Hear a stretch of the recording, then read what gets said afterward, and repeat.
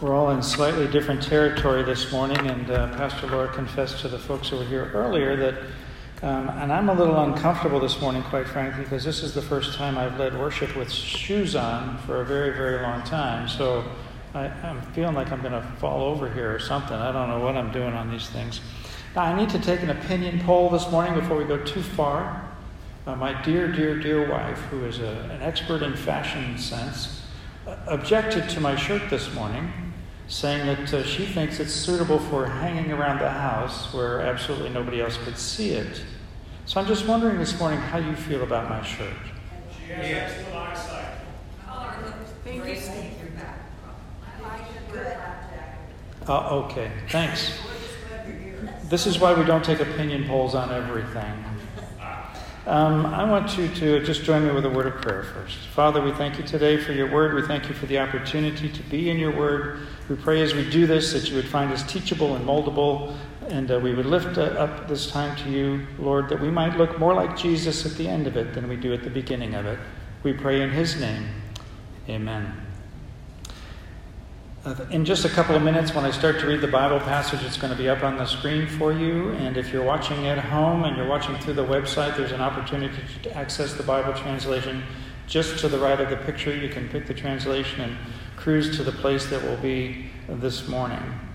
A couple of cabinet meetings ago, I think I shared that there was a phrase that haunted us when I was in the military planning business. And that phrase is that we don't know what we don't know. And if ever there was a situation that for which that phrase is apt, it's this health situation that we're in right now. We just do not know what we don't know. And we don't know the various ways the disease is transmitted. We don't know the various accelerating properties of environments that the disease is transmitted in. We don't know what might precipitate a resurgence of kind of imminent danger. And here's the thing. I have been absolutely stunned, amazed by how many people have presumed to add in their opinions and view them as facts, when even the people who study disease for a living go, you know what? There are things about this thing that we just don't know.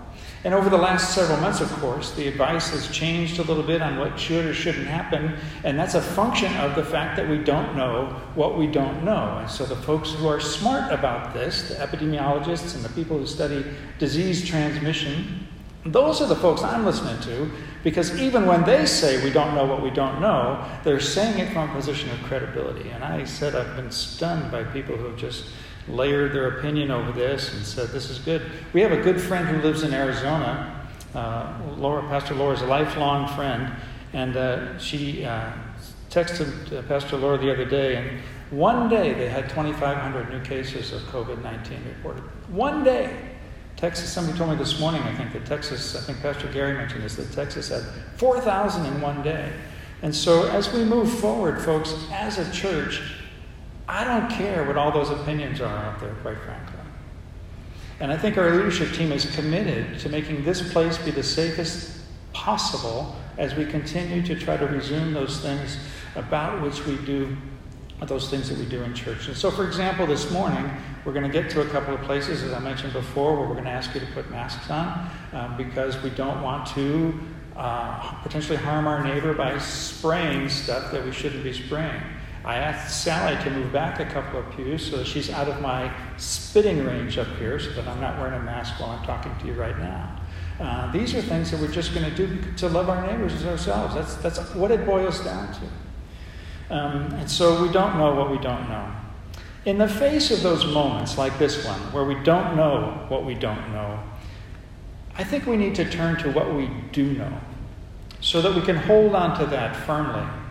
And I mentioned last time from our last apartment-based worship service experience that my granddaughter's about to go off, my oldest granddaughter's about to go off to medical school, our oldest granddaughter, and in the fall. And when they do that, medical students, when they launch that experience, one of the first things they're exposed to is their first of 160 hours of what they call gross anatomy. Now, I'm not sure why it's gross. Although, having dissected a few animals in high school, I can see why they may call it gross, but I think it just gross means a larger sense. And when I talked about that last week, I said that 2 weeks ago we heard the Apostle John talk about being people of truth and love, and that those things weren't individual emphases, they were both emphasized at the same time. And last week we took apart the word love as he expresses it to us in this little letter, the 2nd John. Today we're going to dissect the truth. And now again, this is not some kind of balance between truth and love, but this is a radical emphasis on both of them.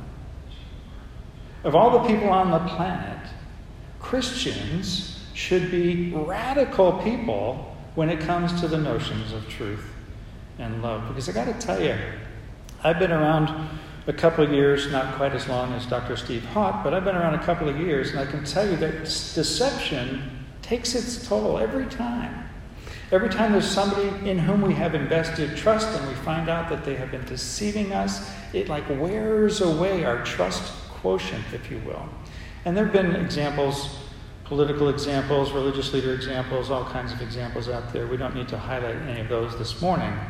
But John, in the passage we're going to look at today, he points to particular deceptions, and these deceptions, these departures from the truth, have eternal consequences. And so, what do we want to do this morning? We want to realize that Christians, of all people, Christians should be on guard against the influence of falsehood. So, I'm going to invite you to follow along. 2 John, verses 7, 8, 9, 10, and 11. The words will be up on the screen, and again, if you're watching on the website, you can see the words to the right of the picture. This is the little letter of 2 John. This is the passage right in the middle. John is speaking. I say this because many deceivers who do not acknowledge Jesus Christ as coming in the flesh have gone out into the world. Any such person is the deceiver and the Antichrist. Watch out that you do not lose what we have worked for, but that you may be rewarded fully. Anyone who runs ahead and does not continue in the teaching of Christ does not have God. Whoever continues in the teaching has both the Father and the Son. If anyone comes to you and does not bring this teaching, do not take them into your house or welcome them. Anyone who welcomes them shares in their wicked work. So, in the face of not knowing what we don't know, what do we know?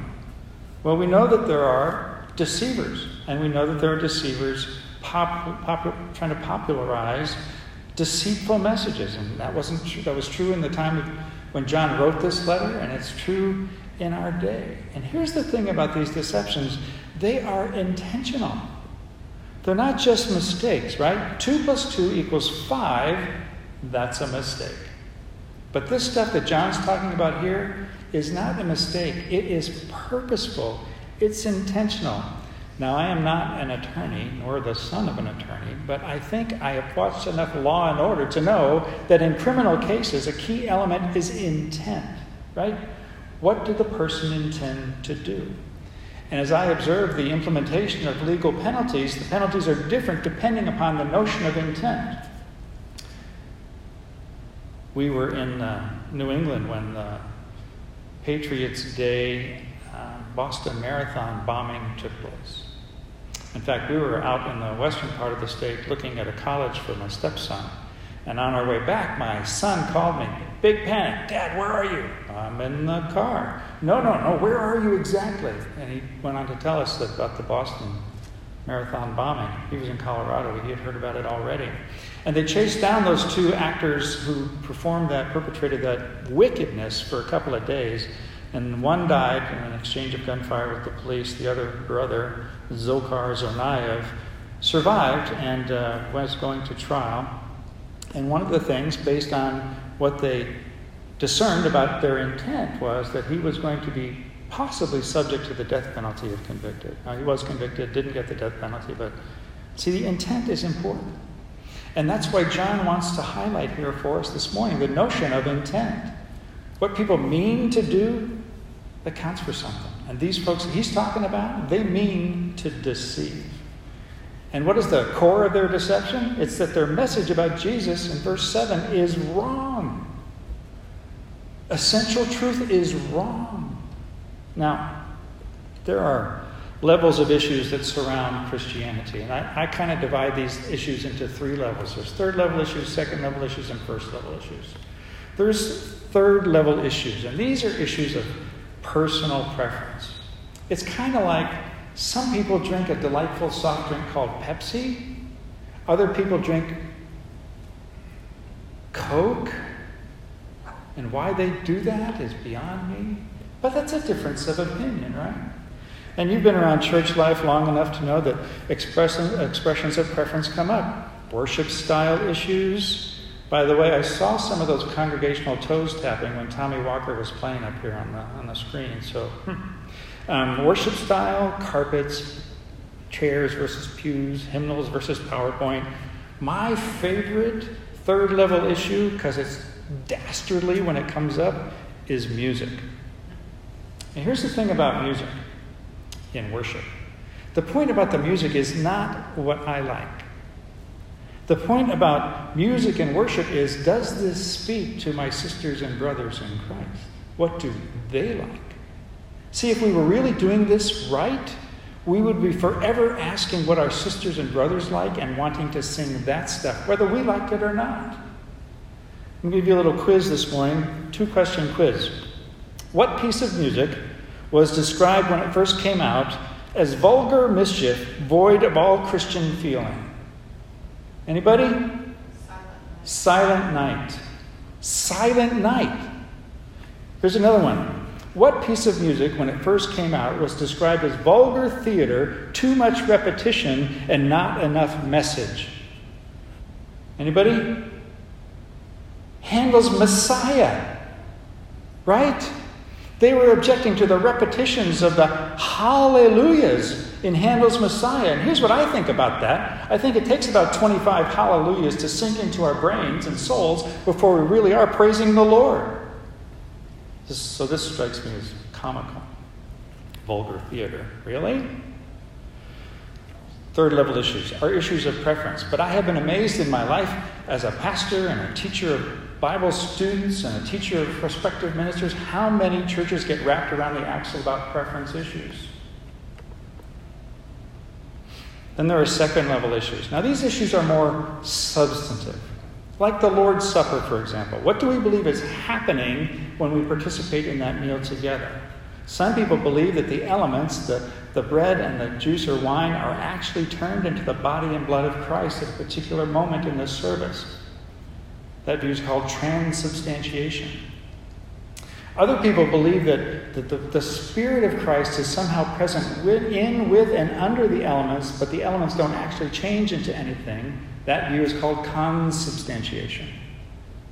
And then there are other folks who hold the view of kind of a remembrance view. We call this the memorial view, that when we're coming together and participating in those elements and sharing them with each other, we are reminding ourselves of the work that Jesus did for us on the cross. There are differences of opinion, second level issues about baptism, immersion as a believer, sprinkling as an infant. There are differences of opinion about church government, congregational, bishop rule, elder rule, etc. These second level issues, these are why we have denominations. Because groups of people have organized around some of these second level issues. But then, hey folks, then there are the first level issues. The core of the gospel. The person and work of Jesus. The second person of the Trinity. Fully God, fully man. Who comes into the world in the flesh to pay the price for your sin and my sin. Looking for a personal response from each of us. To graft us in, to join us in together into the body of Christ. Issues about the nature and authority of the Bible. Believing that the Bible is what it purports to be and what Jesus talked about it as, which is the very Word of God, or just somebody's opinion about religious stuff.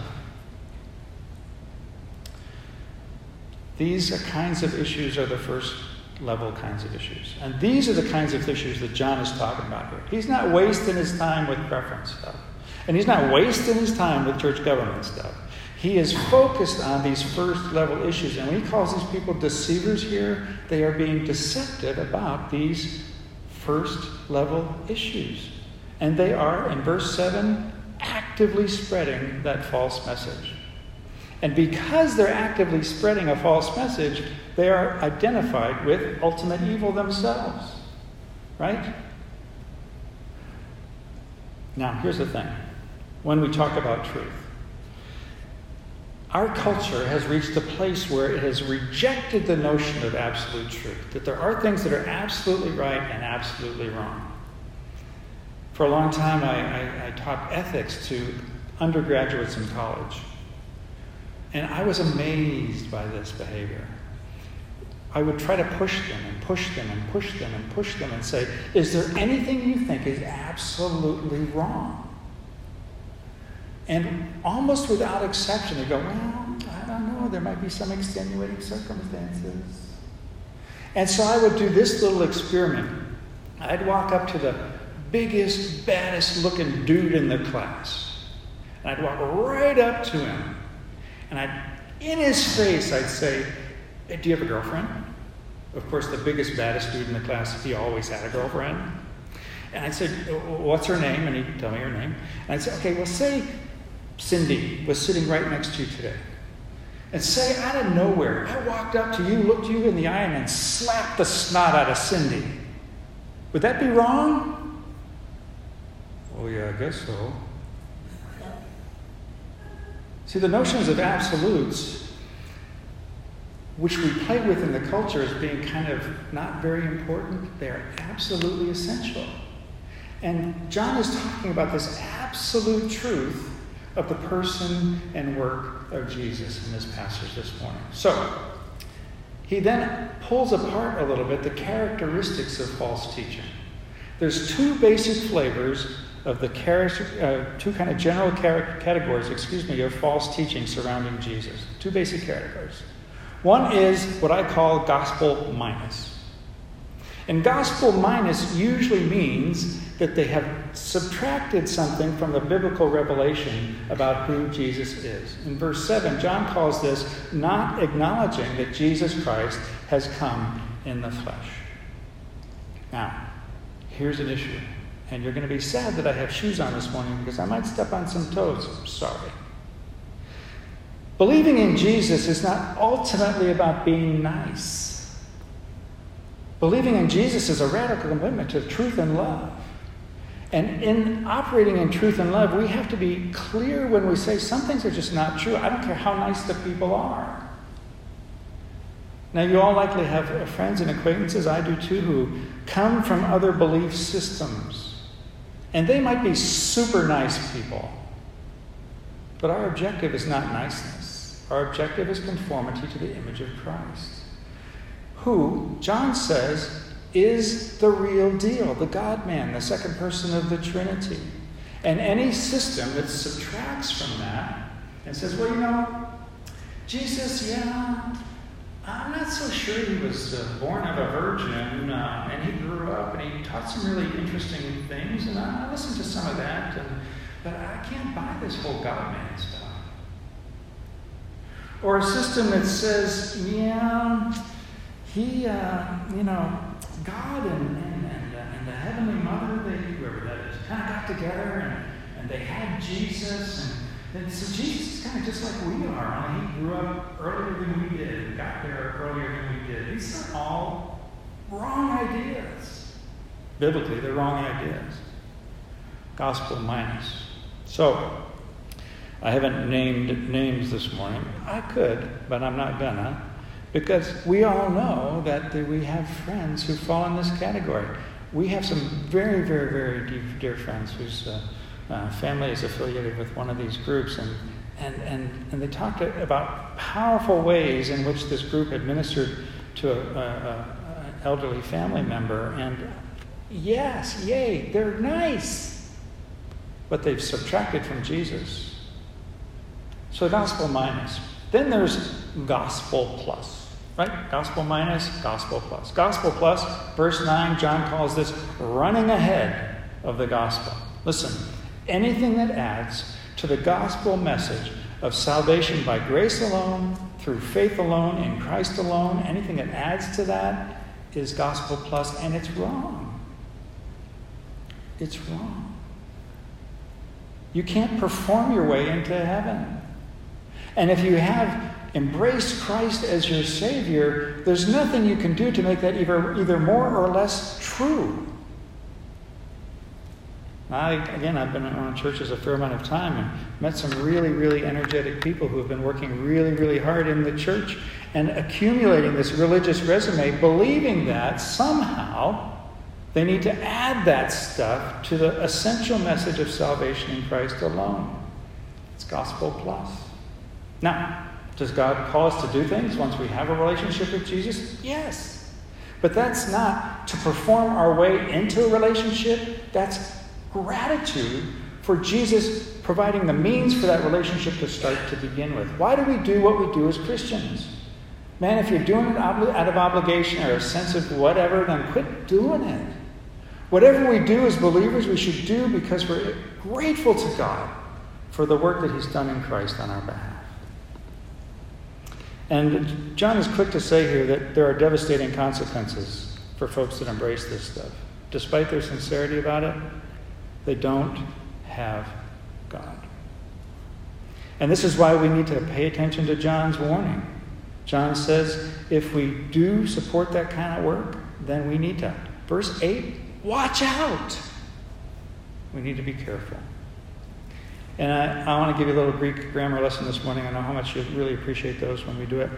In verse 8, the verb that's translated watch out, it's in the present tense in the original language of the New Testament. That means it's ongoing action. It's something we continue to do. We continue to watch out for the long haul, even when we're tired. A few years ago, a driver on the Chicago Transit Authority Blue Line, train operator, he fell asleep at the controls. And he plowed his train into the station, and it went up the escalator a little bit. Fell asleep. Disastrous consequences. Do you see? We stay awake. We stay awake. So that we can hold on to the truths that we know to be clear about Jesus. So, what do we do about this morning? I think we need to be Bereans. B-E-R-E-A-N-S. Bereans. These are people that John is referring to here and that are mentioned in the book of Acts chapter 17, verse 11. We need to be Bereans. These are people who check things out carefully and are looking for truth. Here's how they're described in Acts chapter 17. Now the Berean Jews were of more noble character than those in Thessalonica, for they received the message with great eagerness and, here's the phrase, examined the scriptures every day to see if what Paul said was true. Examine the scriptures every day to see if what Paul said was true. I'm using a wireless microphone right now, which I haven't used in a while, and it feels a little funny on my face, I gotta tell you. No comments about my face looking funny, please. But this wireless mic is transmitting over a fixed frequency to the receiver back there by the sound system. If either one is off on a different frequency, the message does not get through, right? Well, here's the thing. You and I in our lives as Christians, we need a source that's a fixed frequency. And that for us is the Bible. It's the Word of God. This frequency, this inscripturated truth is our reliable guide for faith and practice. But not only do we need to be on the right frequency. Do you like my bracelet? Not only do we need to be on the right frequency, but we need to have the volume adjusted so that it's turned up enough so that we hear it every day against the backdrop of the other noises that we hear in our culture. We take it in. We source ourselves on this truth. So, all this boils down to, man, read your Bibles. Dig it out. Blow the dust off it. Establish a reading plan.